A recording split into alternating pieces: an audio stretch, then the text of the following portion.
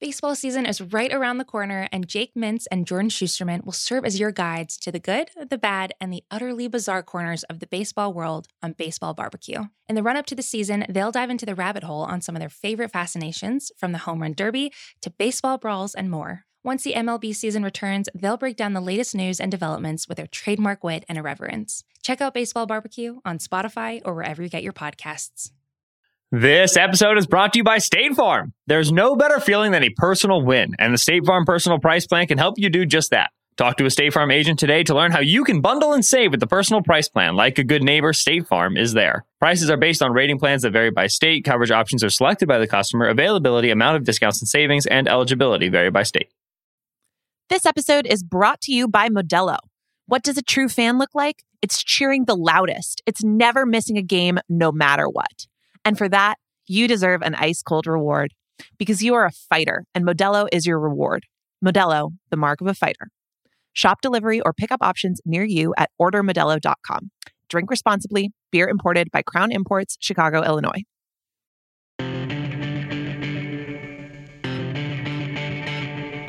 Welcome to the Ringer NFL show. My name is Danny Heifetz, and I am joined by my co-host, Danny Kelly. Yes, there are two Dannys. It's a little confusing. You may know us from the Ringer Fantasy Football Show, which we record every Wednesday during the offseason. You can find that. But we are also coming to you every Friday until the draft here on the Ringer NFL Show for the Big Board, where we will rank something every Friday. And our guest this week is our friend, Roger Sherman. Are you currently being attacked by your two dogs? Yeah, did you hear some squeaky noises just now? Or did we edit out the squeaky noises? TBD.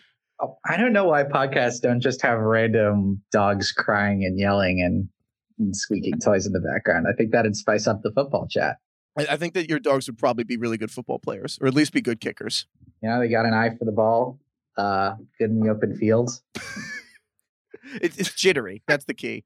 But today we're going to be talking draft, and this year just talking draft means quarterbacks. But this year it means quarterback trades. It's really weird.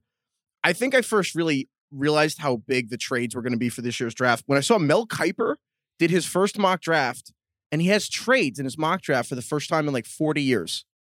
He's been doing mock drafts for 4 decades. He's never included trades, and he's like, this year I have to do it. And that's just kind of the theme of the whole year. So we're going to go through the last 10 years of draft trades and all the ones that where teams have traded up for a quarterback in the first round. And we're going to see kind of what that says about this year's draft and what it means for this field. But first, DK and Roger, we want to talk to you guys about the quarterbacks that probably are going to go in the first round for this year's draft. Mm-hmm. So you got, obviously we know Trevor Lawrence is going to go first. The Jaguars aren't trading. But DK, I'm curious if you see a theme or a pattern or anything between Zach Wilson, Justin Fields, Trey Lance, any of these guys. What do you think of when we take Lawrence out of this group? What do you think about this group of dudes? Yeah, I mean, I think to me, the biggest question is whether Zach Wilson or Justin Fields is going to be the second quarterback picked. And I mean, right now, the consensus has Zach Wilson being the guy. Like I think the hype right now is all about Zach Wilson. There have been more question marks about Justin Fields, I guess, over the last couple of months after all the season's been over, for whatever reason. Zach Wilson is ascended. Justin Fields has kind of fallen off. You know, some analysts will have him second, third, fourth. There's a lot of buzz this morning because Chris Sims ranked his quarterbacks as Zach Wilson as the number one guy, even over Trevor Lawrence. So Zach Wilson has a ton of buzz right now, a ton of hype. And so it's looking most likely like he's going to be the number two, like the second quarterback picked. And if he is, I think the Jets are going to be the team. I mean, they're probably not going to trade out of that spot, move on from Sam Darnold.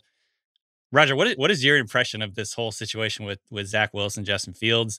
My first thought was like, it kind of reminds me a little bit of the scenario we saw a couple of years ago where you had Mitchell Trubisky kind of emerge as this, like the overall consensus top guy in a class that also had Deshaun Watson and Patrick Mahomes. Don't put Mitch Trubisky on him. That's just the meanest thing you can say about any person. You remind me of Mitch Trubisky. Here's why I'm doing that. So just take the Zach Wilson versus Justin Fields thing and say Wilson is Trubisky, Fields is, say, Deshaun Watson. Because actually, Deshaun Watson has a lot of similarities to Fields, I think. So Fields, accomplished, high pedigree, big game, battle-tested, big program, national title games, all that stuff. versus Wilson, who is a meteoric riser, kind of a sandlot playmaker. Now, this is kind of getting off the analogy because I don't think that's necessarily what Trubisky was. Sandlot playmaker, off-platform thrower, fun style, but he didn't do it against top-tier competition. So I guess my question is Zach Wilson closer to Mitch Trubisky, or is he closer to like Mahomes? Is he the Mahomes in this scenario where... No, we're not comparing anyone to Mahomes. That's a rule. No one gets compared to Patrick Mahomes. A lot of people are doing it.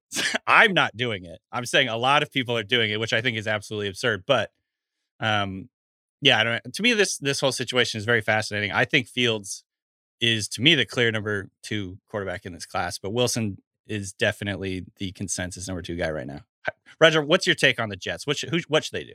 I found myself at this point, I'm excited about 4 of the 5 quarterbacks in this draft besides Mac Jones. I talked myself into pretty much any one of them being the number 2. I think Fields is the one that to me has stood out for the longest time, that has been the most consistent, and the guy who has so many of these traits that seem to be successful in modern quarterbacks. It's funny, I've like kind of changed my philosophy on this almost 100%. I used to look for players who like had great, efficient stats, who were, setting records in terms of efficiency, like Tua, like Baker.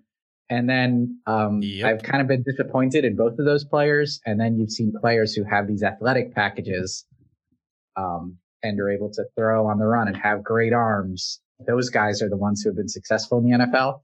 So I've gone 180 degrees. I don't like Mac Jones, and I like everybody else. I think that's definitely fair.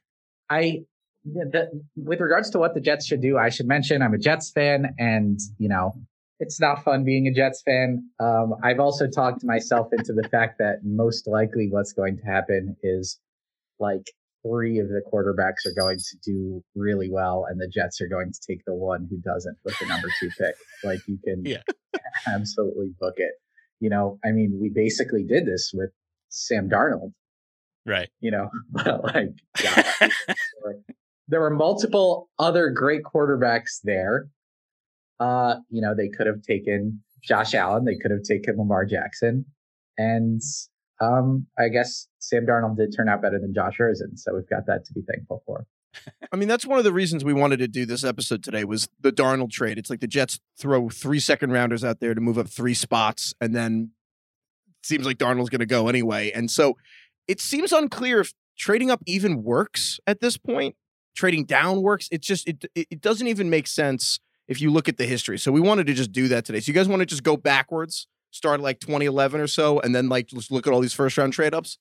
We're going to go through these first-round trades. And before we do, I'd like to issue my hypothesis. Okay, please hit us. My hypothesis is the problem with trading up isn't necessarily, giving up the picks, but I feel like the odds of any one quarterback succeeding aren't high enough to make it worth it. And there are a lot of times other quarterbacks on the board who you could have just drafted anyway. And they might turn out well, or if not, in many cases, they've turned out better than the guy who you ended up trading up to take. And I think that'll show, but we'll see. Yeah.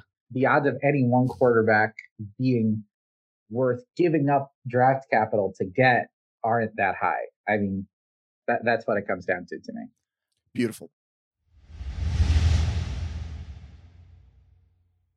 This episode is brought to you by State Farm. There's no better feeling than a personal win, and the State Farm Personal Price Plan can help you do just that. Talk to a State Farm agent today to learn how you can bundle and save with the Personal Price Plan. Like a good neighbor, State Farm is there. Prices are based on rating plans that vary by state. Coverage options are selected by the customer. Availability, amount of discounts and savings, and eligibility vary by state. This episode is brought to you by Indeed. We're driven by the search for better. But when it comes to hiring, the best way to search for a candidate isn't to search at all. Don't search, match with Indeed. Use Indeed for scheduling, screening, and messaging so you can connect with candidates faster. And listeners of this show will get a $75 sponsored job credit to get your jobs more visibility at Indeed.com/Ringer NFL. Just go to Indeed.com/Ringer NFL right now and support our show by saying you heard about Indeed on this podcast.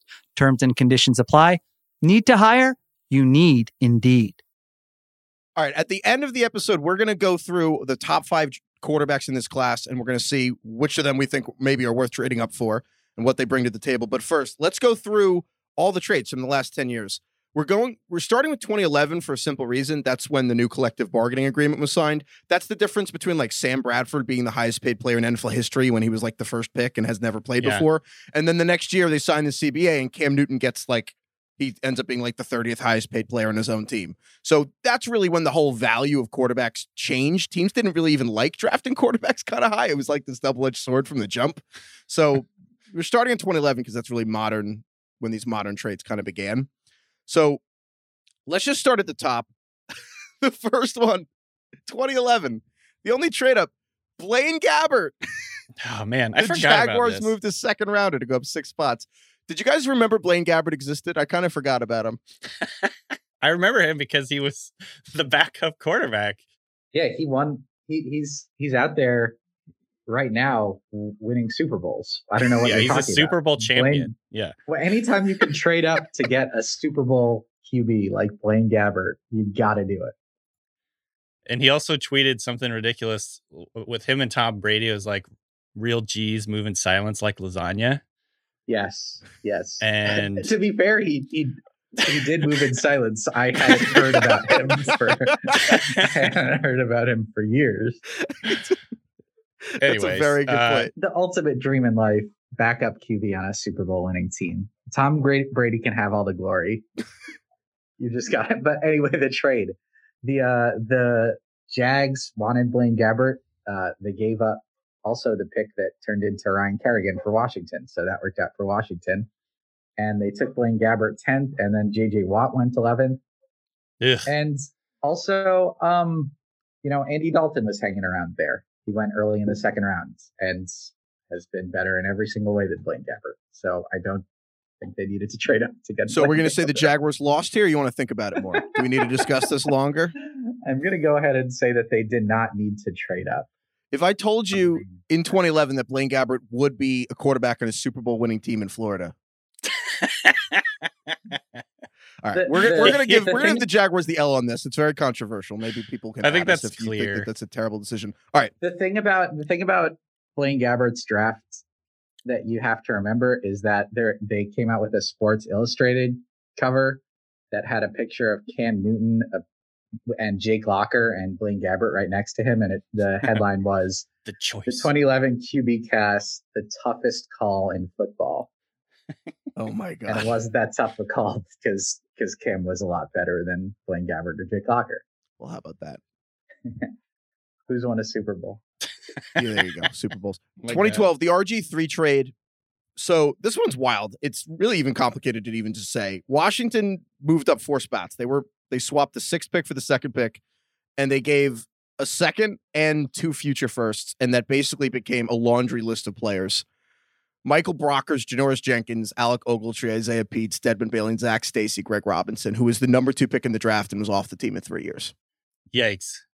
This is one of those, this trade to me is one of the biggest reminders that the draft is an absolute crapshoot.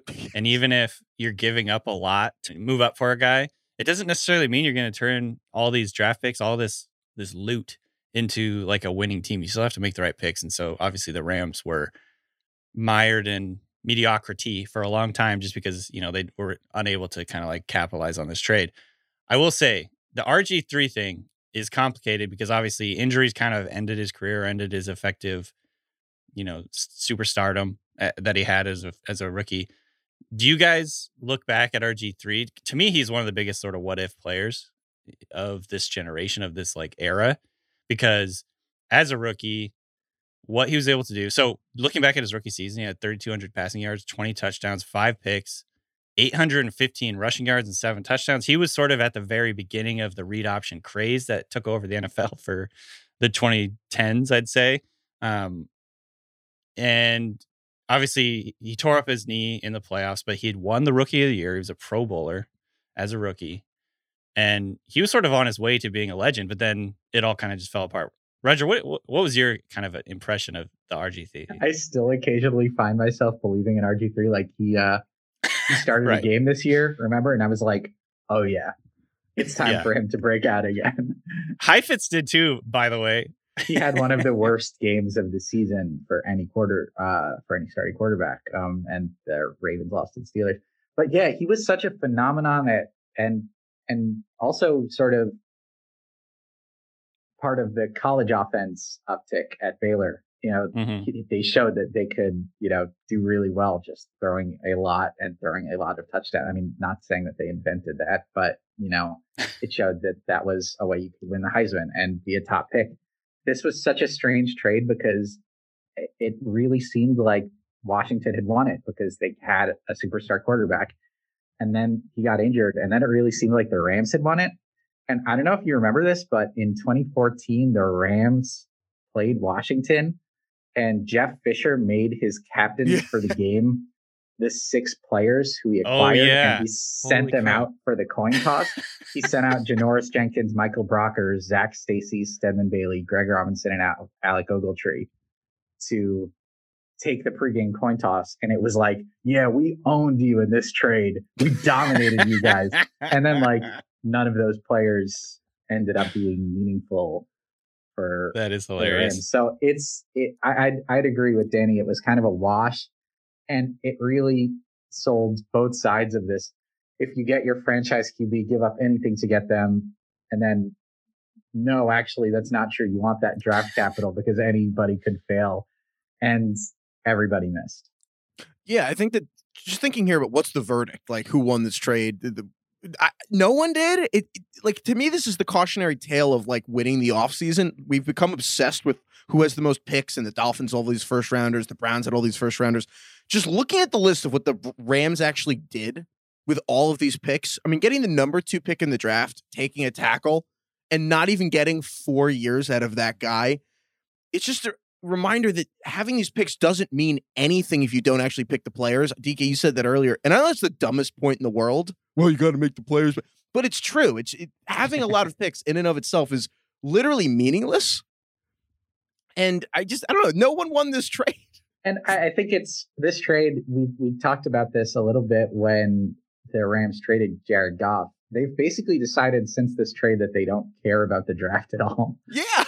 Because they got all these picks and they didn't turn out into anything. And they were like, okay, we don't care about these picks. Let's go get Jared Goff. We don't care about these picks. Let's go get Jalen Ramsey. We don't care about these picks. Let's get Jared Goff off of our team. It's really, I think, once this happened, the Rams completely changed their thinking, and maybe in the end that might make them losers because they ended up giving a lot to get Jared Goff and then give him up. But we'll talk about that. No, I think that's a good point, though. This was the first big move that Les Snead, the GM of the Rams, made, and then since then his philosophy seems to be a bird in the hand is better than 2 in the bush. And that's how they've just been doing the whole thing, except it's more like 4 picks for Jalen Ramsey or whatever. All right, so wash of a trade. 2014, Browns traded for Johnny Manziel. I don't know. What do you think, guys? How'd this Johnny go? Football. The Browns draft history in the 2010s and the 2000s is just so depressing to look at. I actually kind of forgot about this. So this is owner Jimmy Haslam just wanted Johnny Manziel and basically forced his new GM to take Johnny Manziel because he was obsessed with Johnny. It wasn't like a huge trade from the perspective of all these teams trading up to get number 1. I think they moved up from 24 to 22. Yeah, it was minuscule. It was absolutely yeah. minuscule. They ended up getting, essentially, they flipped it for a 4th and 5th rounder. It was like nothing as a trade. Even I'm looking at it and thinking, sit there and either you get Johnny Manziel 2 picks later, and that doesn't work out, whatever. But Teddy Bridgewater was there. And I mean, Teddy Bridgewater was awesome in college and has turned out to have a better career than either of the quarterbacks drafted ahead of him. I think Blake Bortles and Johnny. And I think that would have been a fine thing to happen to Cleveland to get that player instead of, trading up to get Johnny. So I think that's the thing with these trades. There was a better quarterback available and they wouldn't have needed to trade up to get him. I got to be honest. I feel like Johnny Football was overrated. I always come back to the iconic play he had against. Yeah, in college when he had that iconic play against Alabama and he ran all over the place and then found the guy in the end zone. He bailed from a clean pocket. He didn't have to do anything. And then 2, the guy was wide open and everyone's like, Heisman. I'm like, that would have been way easier if he had just stood still. Clearly, you haven't been watching the fan-controlled football league where Johnny Manziel is popping off for the Zappers. The Zappers, yeah. I'll be honest, I have missed the Zappers games. They're great. They're on Twitch. I was looking back at this trade and I was trying to remember kind of like the impression that people had coming into it. Obviously, so Heifetz thinks he was overrated. That's fine. But at the time, people were very enamored with sort of his, playmaking moxie, for lack of a better term. And I went back and looked at some scouting reports, and a lot of the things about his scouting report are like very favorable. Like a lot of teams would still be looking at this like as a plus, like running ability, playmaker, gunslinger attitude, instincts. These are from real scouting reports I found. Seems to be a step ahead of the defense, throws a good deep ball. But then with him, the major thing was, well, there was two things. His size, he's a very small guy. And number two, the off-field stuff. And when I was going through and reading this, I found this like snippet from brobible.com. Apparently they leaked a scouting report that was supposedly from the Patriots organization. And it said, and this is quote, everything has been pretty well documented in online articles about the kid, but sources say he's a spoiled brat. His grandfather gives him an allowance. His father bought him a luxury car, and he doesn't study the film, is said to know about 60% of the offense, never watches film, and blah, blah, blah. So when this happened, they asked Bill Belichick about this, and I completely forgotten about it, but I thought it's hilarious and worth talking about. He did sort of a non-denial. He didn't deny it nor confirm it. He said, we have a ton of information on all players that are in the draft, what's online. You should go talk to the geniuses that are online. I don't know, My Face, Your Face, Instant Face. Go talk to whoever does that stuff. I don't know. Instant He loves to Face. pretend to not know the names of social media. We need an updated version for this for Belichick because we don't know what he's going to pretend to think TikTok is called. Snippy Snappy? Big face. Snippy Snap. Talkie Tick. The rules are it has to have a face in it. Face talk. My Face, Your Face. He kept going with it. He might be a great coach, but I think over the course of his career, he's been better at inventing fake social media websites to prove he doesn't go online. Instant Face is my favorite. Instant Face. Maybe he just was ahead of his time on that one. All these deep fakes. You should go Tom talk Cruise to the Instant geniuses that are online. Is that us? Are we geniuses? That's what Belichick We're said. online. Okay. Let's go forward to the 2016 draft. This was like the big one. So this is the Jared Goff trade at number 1, the Carson Wentz trade at number 2, and then hilariously, which I forgot, so I looked this up, Paxton Lynch technically was traded up for. The Broncos went to get Paxton Lynch, another person who I just forgot about. Shout out Danny Chow.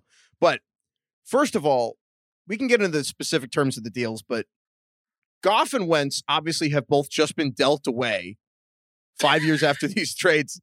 They both made a Super Bowl with those guys. Goff made the Super Bowl with the Rams, lost.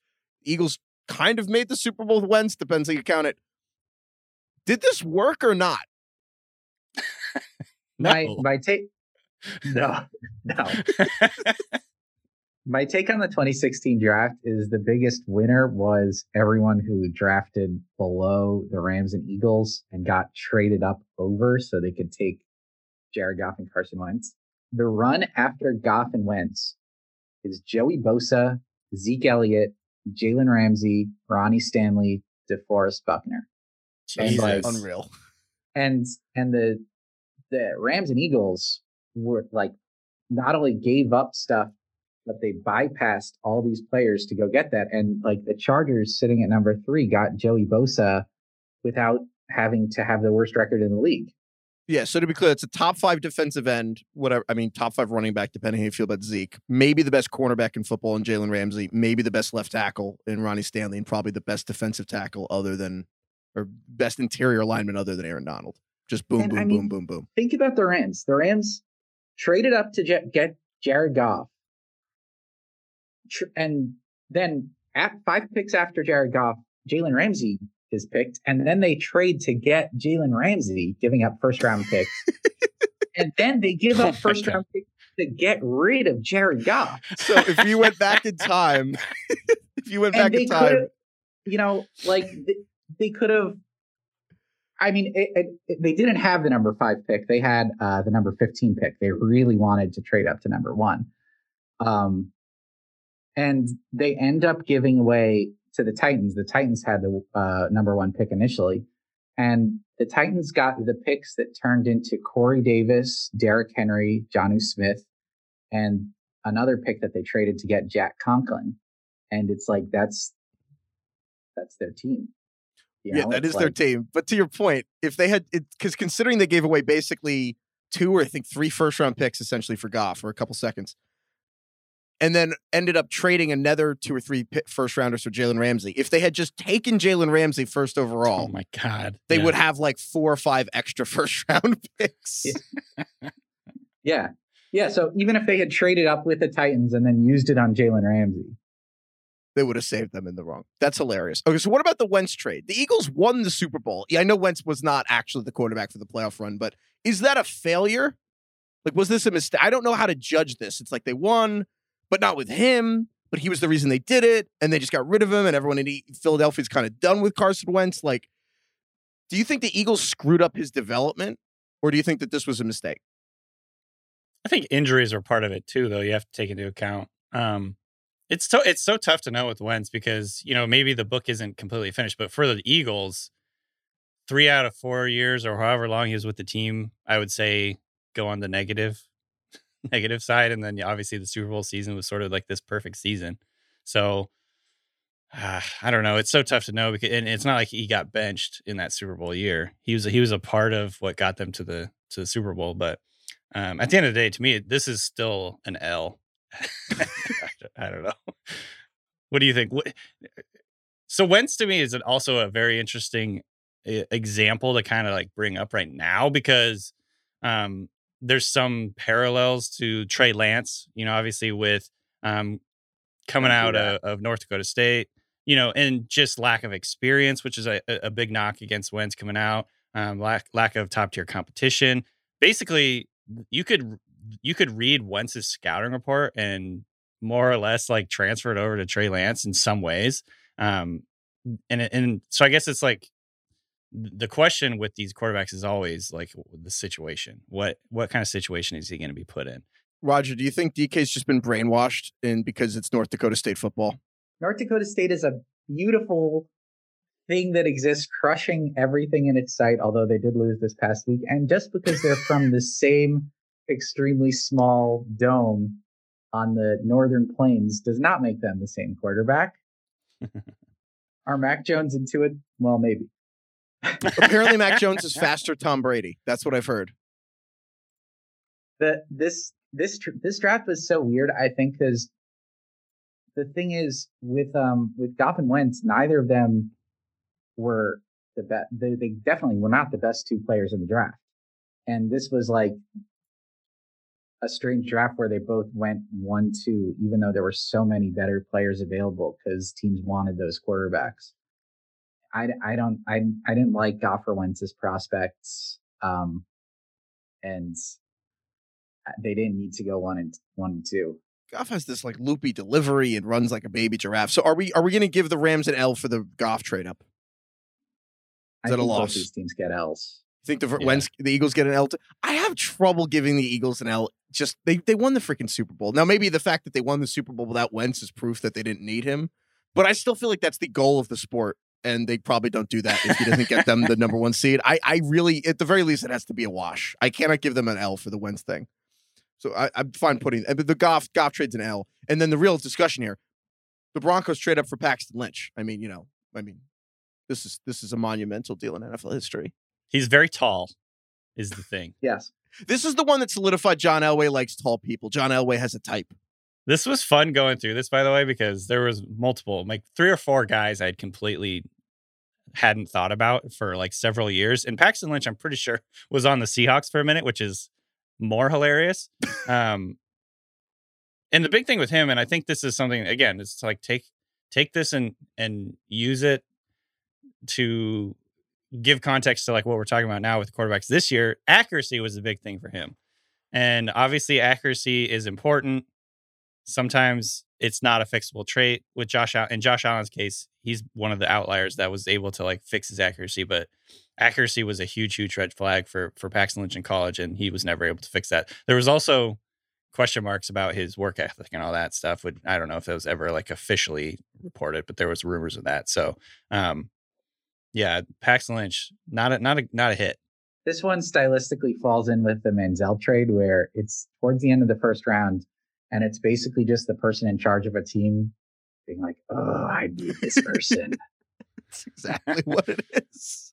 Oh, I want that person. He's tall.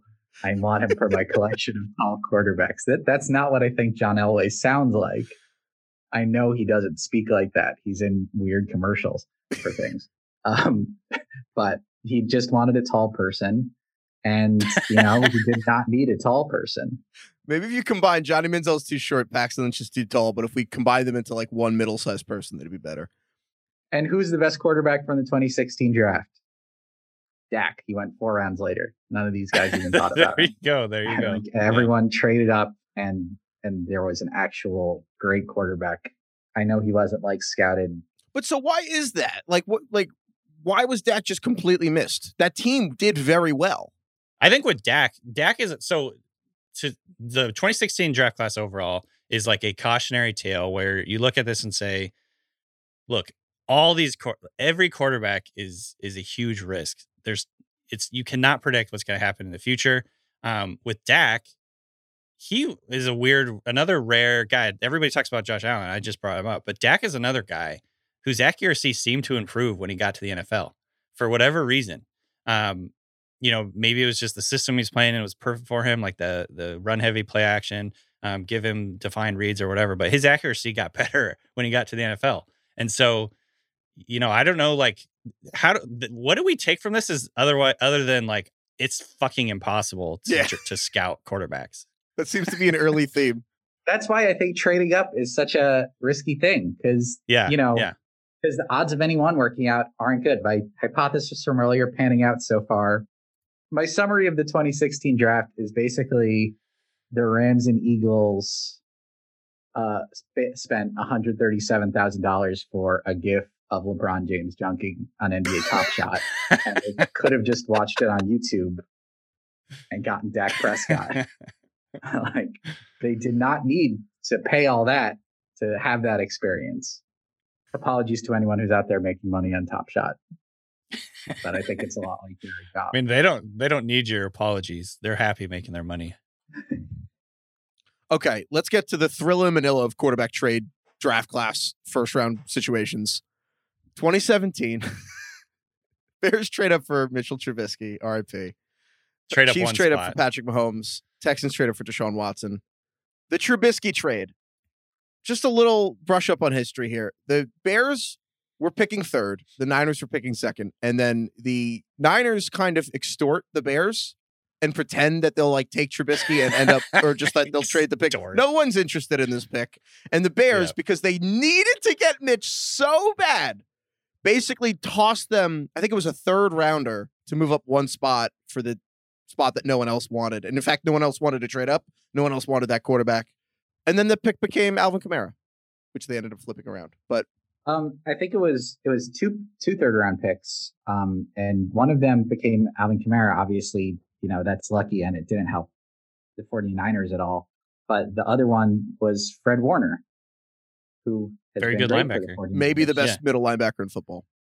So, and that was the price.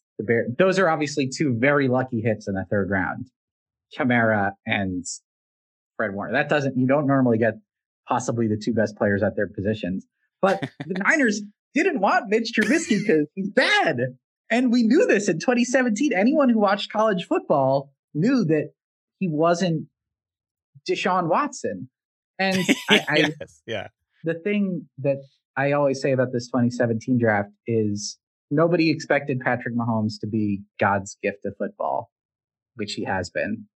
But it was clear that Deshaun Watson was the best quarterback there. And even if that hasn't been true, it was so obvious that he was better than Mitch Trubisky, who ended up going number 2, and they could have had him at number 3 and also had Fred Warner and Alvin Kamara, I guess, if they wanted. So, DK, that's my question for you. Is there this similarity between the 2017 draft and this year? Because you've got Zach Wilson, he's not the same as Trubisky. Trubisky didn't even start till his senior year. Yeah. To be clear, I don't want to. I'm not actually comparing him to Trubisky in skill. I think there's some narrative similarities. Yeah, like he's a late riser, meteoric rise. You could make the argument he's a bit of a 1-year wonder, but he has been a 3-year starter. He started a little bit as a freshman and he was impressive. Sophomore season, he had injuries, kind of struggled, and in fact came into this last season.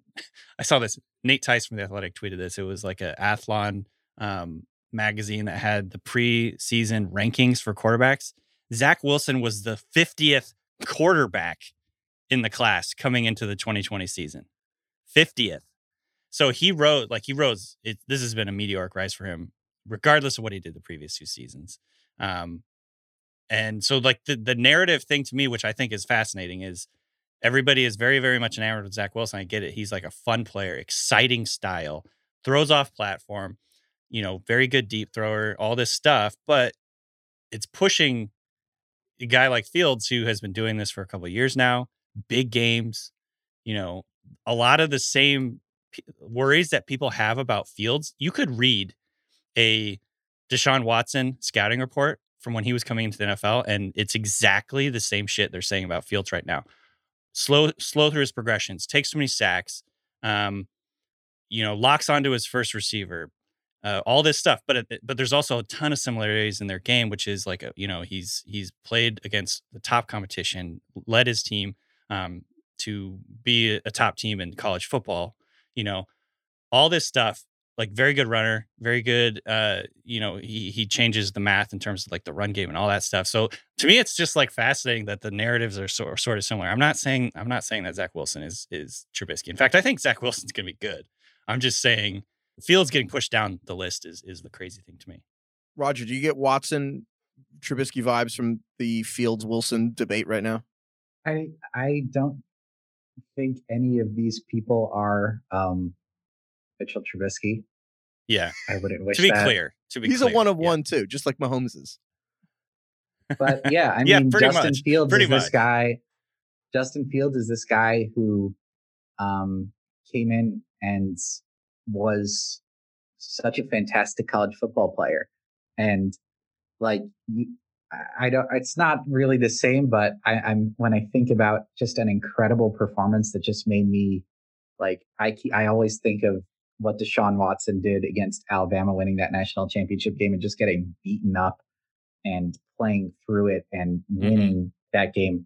And it's not exactly the same thing, but I think of Justin Fields this year against Clemson, where he just suffered this brutal injury and somehow had this incredible game in spite of it and ended up blowing out Clemson. And like, these are college football superheroes that proved all of their traits, all of their talents that, people had known about, were capable of winning these games against the best teams in the sport, willing their teams. And it's just like, yeah, I want that guy.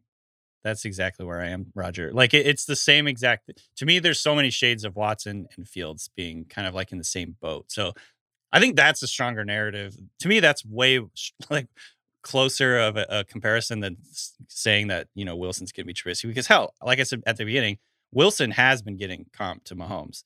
Not that he is Mahomes, but like the playing style, the off-platform throws, there are shades there. So maybe he ends up being the best quarterback in this class. But to me, yeah, the Fields thing is very much shades of Watson. Watson, like people were very worried about, he had X amount of picks. He's too cavalier with the ball. And the same things people said about Mahomes coming in. So I just think, number one, that's an interesting narrative. Number two, all this stuff that we've been talking about just tells me, like, don't get too confident about how you feel about anybody, because, I mean, hell, as it stands right now, I actually think all three of these guys, Lawrence, Wilson, and Fields, are all going to be good pros. But history tells us that maybe one or two of those guys are not going to be good at all. So I think we broke off here at sort of a point where things were getting we got up to the point where the Chiefs and Texans traded up for Patrick Mahomes and Deshaun Watson. And I mean, you can't really disagree with that at all. They got these superstar, two of the best players at the most important position in the sport. But, I'm looking at the Bills. The Bills, they ended up getting the pick that turns into Tre'Davious White. And then the next year, they draft Josh Allen. So it doesn't really bum them out too much. And Right. the Browns, I remember everybody roasting them because in 2016, they traded away out of the number 2 spot where they could have had Carson Wentz. And then the next year, they trade to the Texans this pick that could have turned into Deshaun Watson. But they got all of these players out of those picks and sort of rebuilt their team and ended up with Baker Mayfield. Obviously, that's a bummer because he's not Deshaun Watson. He's better than Carson Wentz. But it still worked out for these two teams that traded out of these spots. I think obviously the Chiefs and Texans win here, but I don't think it's a total L for these teams that traded out. Traded back. And still wound up, if you ask the Bills, would you rather have Patrick Mahomes or all of these players and Josh Allen? They're probably going to say all of those players and Josh Allen. I don't know if that's right, but at least they're happy with it, and it seems to have worked out for them. Right. No, I think you're right. These are the closest we have here to true win-win trades. The Bills got 5 starters out of it. They got left tackle Deion Dawkins, linebacker Tremaine Edmonds. They got a defensive backs around Neal, and then White, who's Tre'Davious White's probably the best cornerback in football, maybe, other than Jalen Ramsey. So, okay. So Mahomes, though, still, they got Mahomes. That's a win. Texans got Deshaun Watson. That's a win. It'll be an L when they trade him away in 2 weeks from now. And then Trubisky, obviously, that's an L. So there you go. One other thing I wanted to bring up, I think it's hilarious because, and I do this, and I know, Roger, you've been a big fan of doing this too, talking about how the Bears missed out on Mahomes and Watson, but there's a lot of teams in this little gap here that also missed out on Mahomes and Watson. You're right. So I'm just going to go down the list. The 49ers picked Solomon Thomas, who's been a bust, at number 3. Number 4, the Jags, Leonard Fournette. Number 5, the Titans, Corey Davis. I mean, I guess it worked out okay for them getting a team Hill, whatever. No, they'd rather have Mahomes or Deshaun Watson. You would absolutely make that trade. Yeah, for sure. The Jets picked Jamal Adams, who they traded away a couple of years later. The Chargers, Mike Williams. I mean, he's been a solid pro, but not a game changer. The Panthers even would 100% make the trade, Christian McCaffrey, for one of these two quarterbacks. And then the Bengals, John Ross at number 9, Heifetz's least favorite player.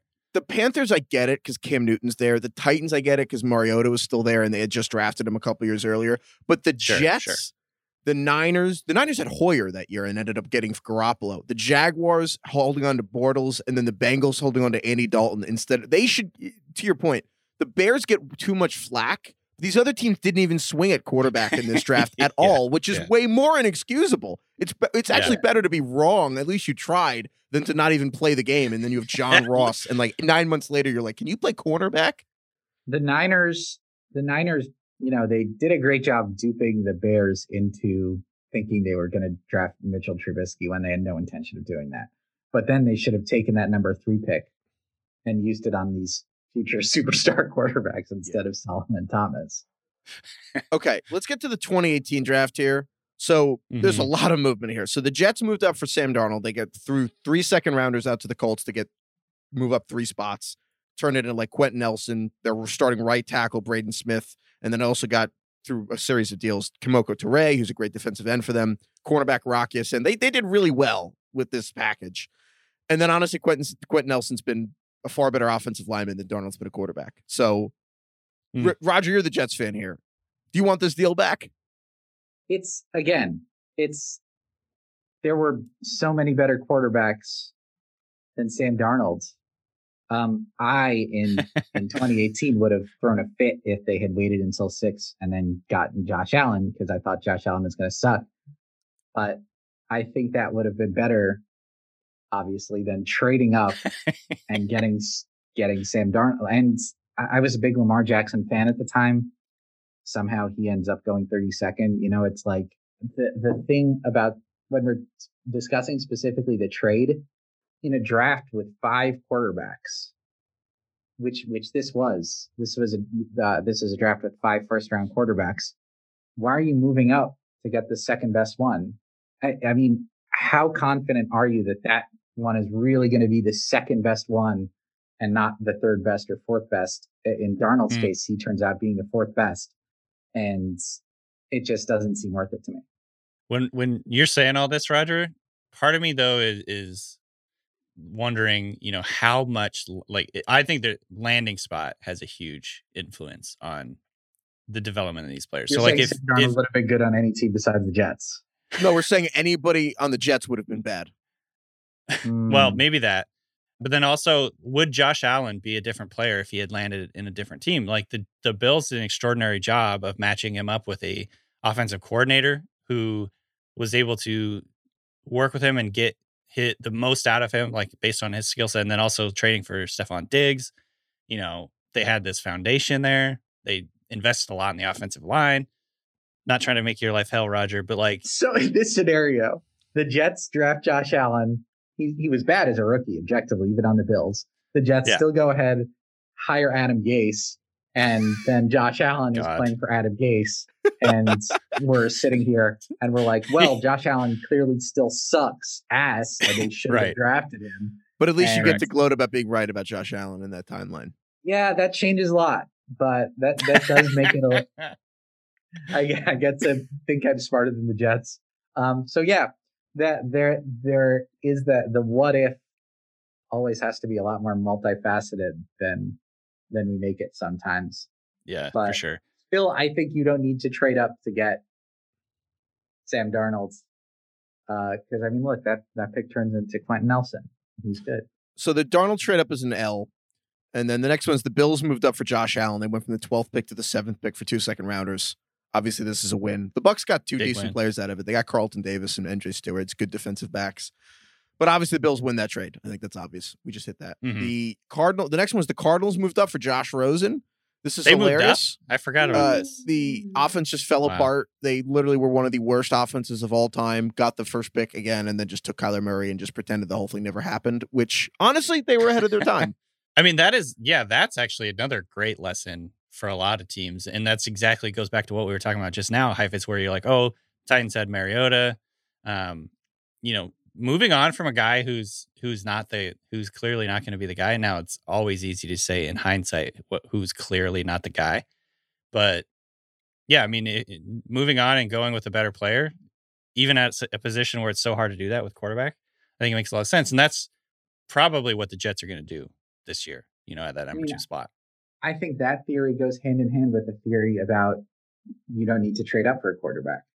Mm-hmm. You don't need to invest time because there are going to be other quarterbacks available. You just want to keep on trying them out until you get the one that hits. Well, yeah, I don't know if it means don't trade up, but I think it does mean just be honest with yourself. I think that it's a mistake to draft Josh Rosen, but it's a significantly bigger mistake to not admit that you made a mistake, because then they wouldn't have taken Kyler Murray. And at the time, it was a little radical.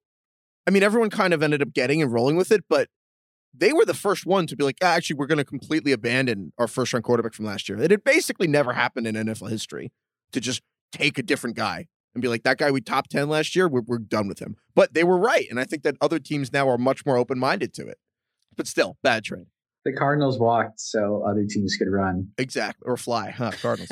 And then the last one here is the Lamar trade. The Ravens traded, quote-unquote, up. I don't think this one even counts. This was the second player in the first round that the Ravens drafted. So every team in the league passed on Lamar, including the Ravens. So I don't even think that Hayden Hurst, baby. I don't even think this counts, even though technically they traded up for him. Yeah. Literally every team passed on Lamar, which says a lot. And then he won MVP. This shows how little the NFL knows, and generally speaking, anyone knows about what quarterbacks are going to do. And it's another example to me of a team that changed their whole philosophy, changed their whole scheme, made it the perfect situation, not the perfect, but like a very good situation for Lamar to thrive. And not every team would have done that. Maybe some teams would try to turn him into like just a drop back passer or whatever. I just want to recount these buckets. We just good trades, bad trades. The trades that worked, the teams that went up to grab a quarterback in the first round, and then it worked. The Patrick Mahomes trade. Huge win. The Deshaun Watson trade. Josh Allen. Well, in the long term, well, they screwed up everything else, but that was a good move.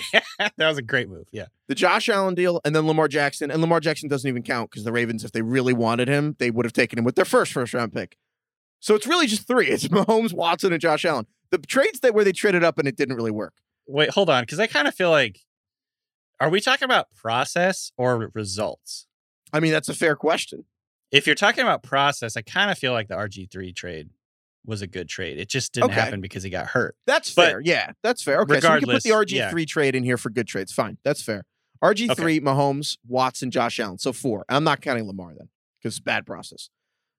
Bad trades that did not work. Blaine Gabbert, Johnny Manziel, Jared Goff, Carson Wentz, Paxton Lynch, Mitchell Trubisky, Sam Darnold, Josh Rosen. Do we care that Jared Goff got the Rams to the Super Bowl? That's what I said to you, and you laughed. I know, but now I'm rethinking it. Like, maybe that was a good trade. I think we can put him in the meh. I think Wentz, Goff go in the meh category. They're kind of like, I don't know if they won or lost. I don't think it's fair to call them losers. And I also don't think it's fair to call them winners because they signed them to extensions and immediately regretted it. So I think that they're meh. But regardless, it's kind of like a tie almost. It's very mixed feelings.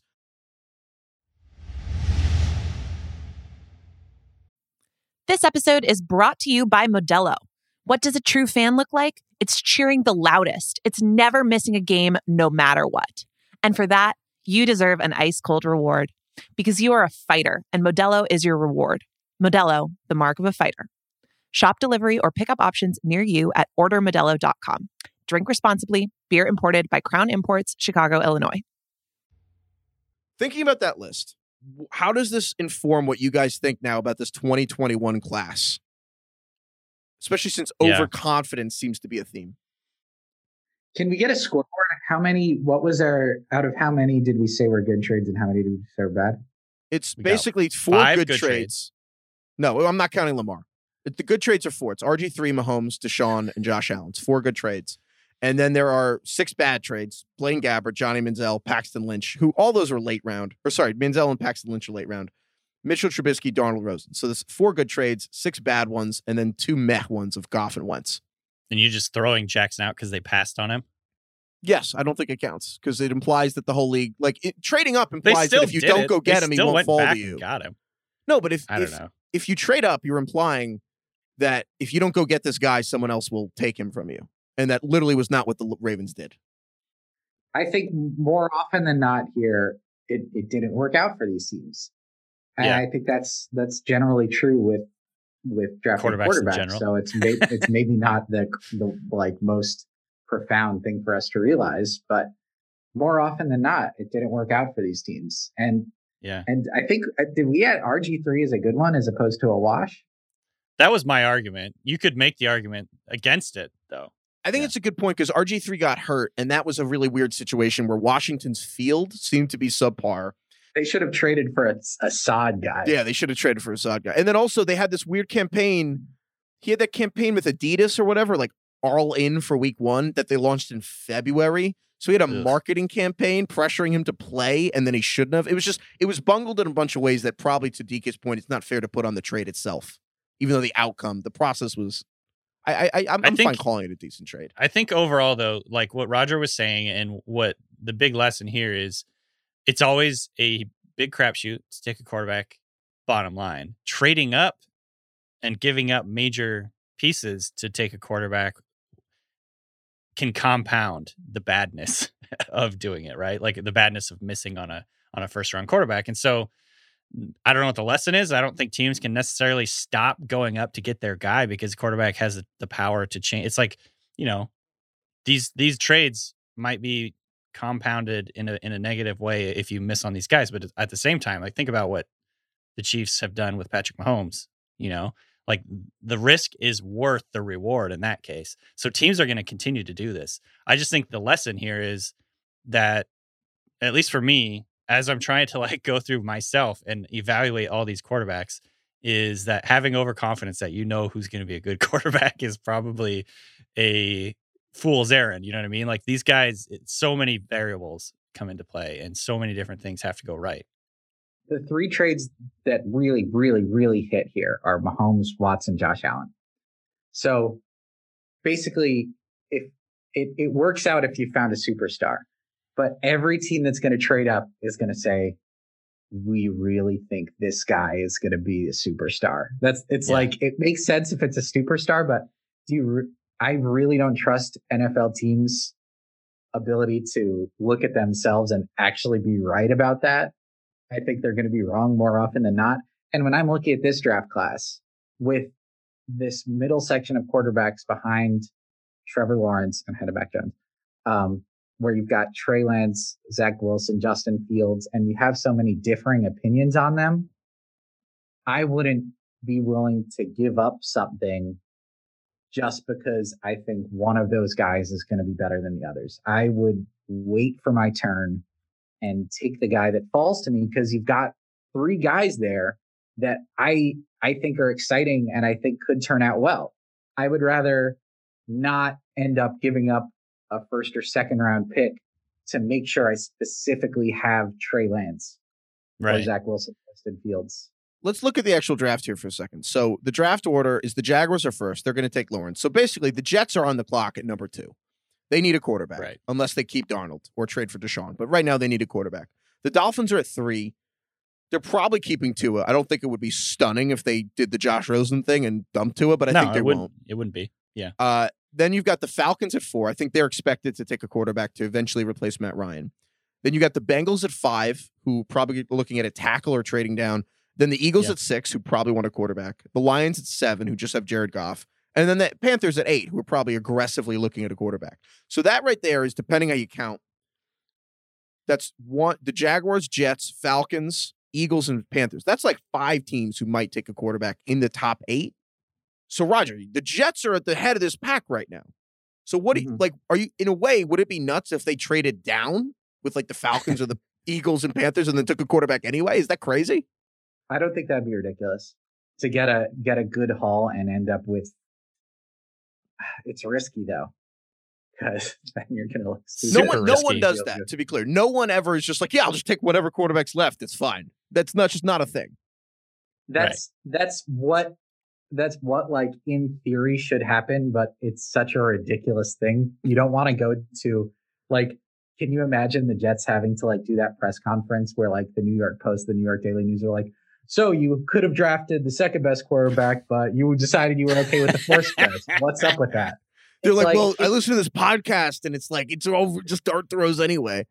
We didn't have any conviction on any of these guys, so we're just hoping for the best. Yeah. In theory, that's what like in this draft, which seems to me like such a crapshoot. And it just like, that's what I like. That's what I'm doing in Madden, where I can restart if it doesn't work out. But like, yeah, I don't actually see them doing that hypothetical scenario. And it does seem to me like if you're the Panthers there at 8 and you're worried that all 4 of those quarterbacks are going to be gone, you're not just going to let it happen. You're going to trade up and try to get one of them, whatever it takes, instead of sitting around using a top 10 pick on Mac Jones. I feel like Miami's a lock to trade back at number 3. So I guess my thinking here is maybe we're looking at all of this a little backward. We have this very determined thing that it's about the player, right? And yet we kind of look at some of these, and a lot of it is also about the situation, right? The Eagles drafted Wentz, and yet that team went to the Super Bowl without him. They were really good. The Rams drafted Goff, went to the Super Bowl, but like not because of Goff. He was kind of like just there.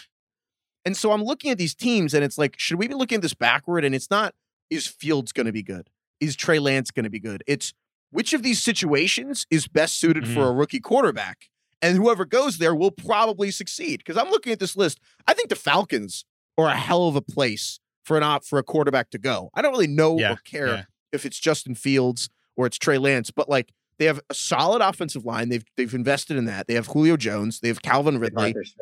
Arthur Smith, who's the new head coach, who's a great offensive mind. He like revitalized Tannehill's career. Why should I be more convinced that Fields will be good or any of these individuals will be good instead of just being, I bet whoever goes to the Falcons will be the best guy. I don't care. I think this is such a great point. This is really like, it's why it almost makes talking about these guys before the draft so sort of moot, because it does matter where they land. Right. And I think if Fields lands in Atlanta, I'm going to be even more confident that he's going to have a good career. You know what I mean? Because that's a great fit for him. And then whoever lands with the Jets is like, it starts to make you a little bit worried because the Jets have that history. Now they do have a new coach. They do have a new coach, new offensive system and all that. So maybe the slate is clean, but when I said earlier there are going to be 3 good quarterbacks and the Jets are going to draft the 4th one with the number 2 pick. It was a little bit of a joke, but also kind of the way this works, as you were saying. Yeah. right. We're gonna have whichever one gets to be coached by. How are we feeling about Matt LaFleur's younger brother as the Jets OC? Yeah. I think it's. I mean, we'll see. I mean, I think that the Shanahan system in theory is the best thing for Darnold.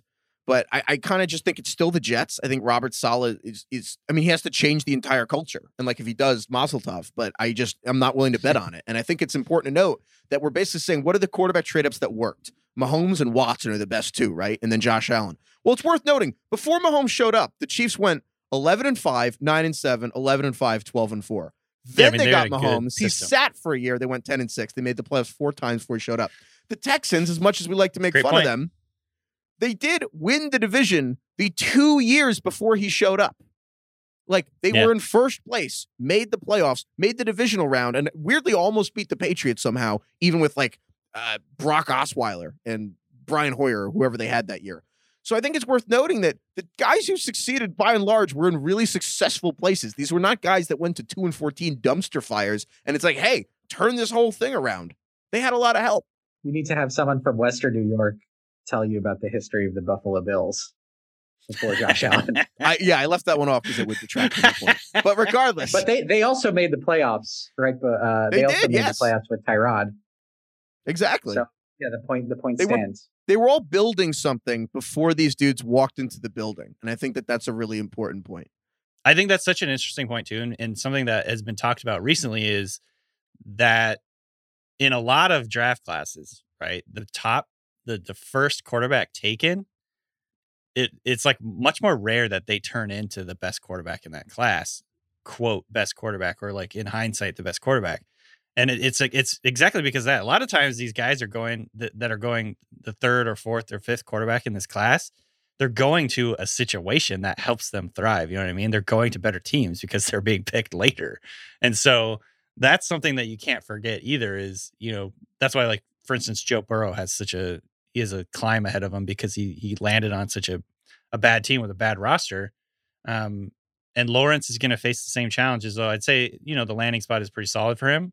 But the guys that go first overall or go in the top 3 or whatever, they have such a different scenario for them for their career. They have to really take charge of the teams and dig them out of the hole. So absolutely, I think that's a huge point to remember as we're going through all this process. I did this post yesterday on theringer.com, which is a website that I went through every draft. And of the 51 drafts since the merger, 20 times the first quarterback taken has gone on to have the most successful career. So that's about 40%. And when it's the number 1 pick, it's a little bit better. It's 11 out of 24 at the number 1 spot, which is about 45%. But still, that's less than half. You'd want it to be better with the number 1 pick. Yeah, I mean, we did a whole thing on the number 1 picks, the last episode we did last Friday. And like, they're kind of underwhelming. It's just kind of an underwhelming group. But to that point, for this year's draft, I think that maybe we can kind of invert the question here. Instead of saying, DK, who's like the best quarterback? I think that it's what's the dark horse team that could put a quarterback in a position to thrive? And I'm looking at this board, and we're like, oh, I'm looking at the 49ers here at the 12th pick. Jimmy Garoppolo, they could cut him tomorrow and pay him like $3 million or nothing. I don't think that'll happen. But if the Niners were to draft a quarterback, I don't think anyone would be shocked, right? Because Jimmy G's fine, but he's not like some long-term superhero. And I'm not like a huge Mac Jones fan, but if the Niners drafted Mac Jones at 12, or they traded up for Trey Lance at 7 or something, and then 5 years from now, we're like, wow, that was the best pick. My takeaway isn't Mac Jones was the best class. It's the Niners were the best place. And so I'm kind of looking at this in a different lens of the Niners. If any of these guys go to San Francisco, I think could immediately be the best player. Like, not a Mahomes, because no one's a Mahomes, but at Deshaun Watson level, wow, that guy's a great pick. And I feel the same way about the Falcons and maybe about Denver. I'm not quite as confident in the overall staff, but they've invested maybe. Yeah. They have a lot of receivers there and an offensive line. Maybe. So why isn't Drew Lock? Never mind. Why isn't Drew Lock? Well, I think Drew Lock sucks. Okay, got it. But there you go. I'm following my own logic. Are there any other situations here that you guys think stand out that someone has a team could take a quarterback and that they would thrive in a specific situation? DK, does anyone stand out to you here? Yeah, you have to throw the Saints into the mix. Granted, they have, what is it, negative 70 million? They're like over the cap 70 million. So that is a factor. Yeah. So that's a factor. It's going to be hard for them to move up. But if you see a situation where, I mean, this is a long time ago, but like Aaron Rodgers fell into the whatever it was later part of the first round, and they only have to move up a few picks, then that's the situation where you could be like, hey, you're landing on a team with a very good defense, Sean Payton calling plays, Michael Thomas catching passes, and you could build a scenario where this guy does the best of all of them, regardless of like the order that he gets taken in. Maybe it's Mac Jones, maybe it's Trey Lance, he falls because he's inexperienced or whatever. That's a situation I'll be watching and be like, I could actually see this guy having the most success out of everyone, even though he might be not my favorite guy in this class based on my rankings. Roger, any teams here stand out or any places you want one of these players to go other than the Jets? When you're talking about which teams that already seem to have a good setup, the Dolphins having the number 3 pick because of that Texans trade. Yeah. They almost made the playoffs with Tua, who had a bad rookie year. And maybe you wonder, can Tua develop into something better as other quarterbacks have in the past? But man, you really wonder if like one of these guys is a dynamo superstar quarterback.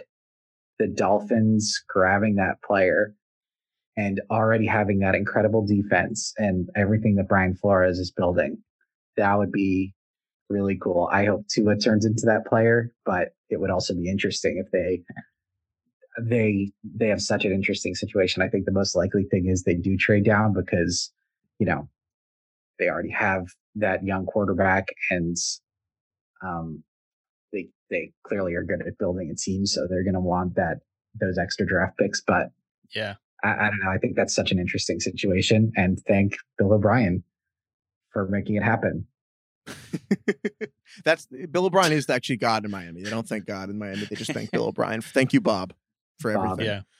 And I have to thank you, Roger, for coming on. Thank you, DK. This was a lot of fun. Roger, any final pleas for the Jets? Do you want to speak directly to GM Joe Douglas? Don't hurt me again. That's perfect. All right. Thank you, DK. Thank you, Roger. Thank you to everyone for listening. That's the big board on the Ringer NFL show, and we will see you guys next week. And then also you can catch Kevin and Nora breaking down the latest in the NFL offseason on Tuesday on this feed, especially that's the franchise tag deadline. So thank you guys for listening.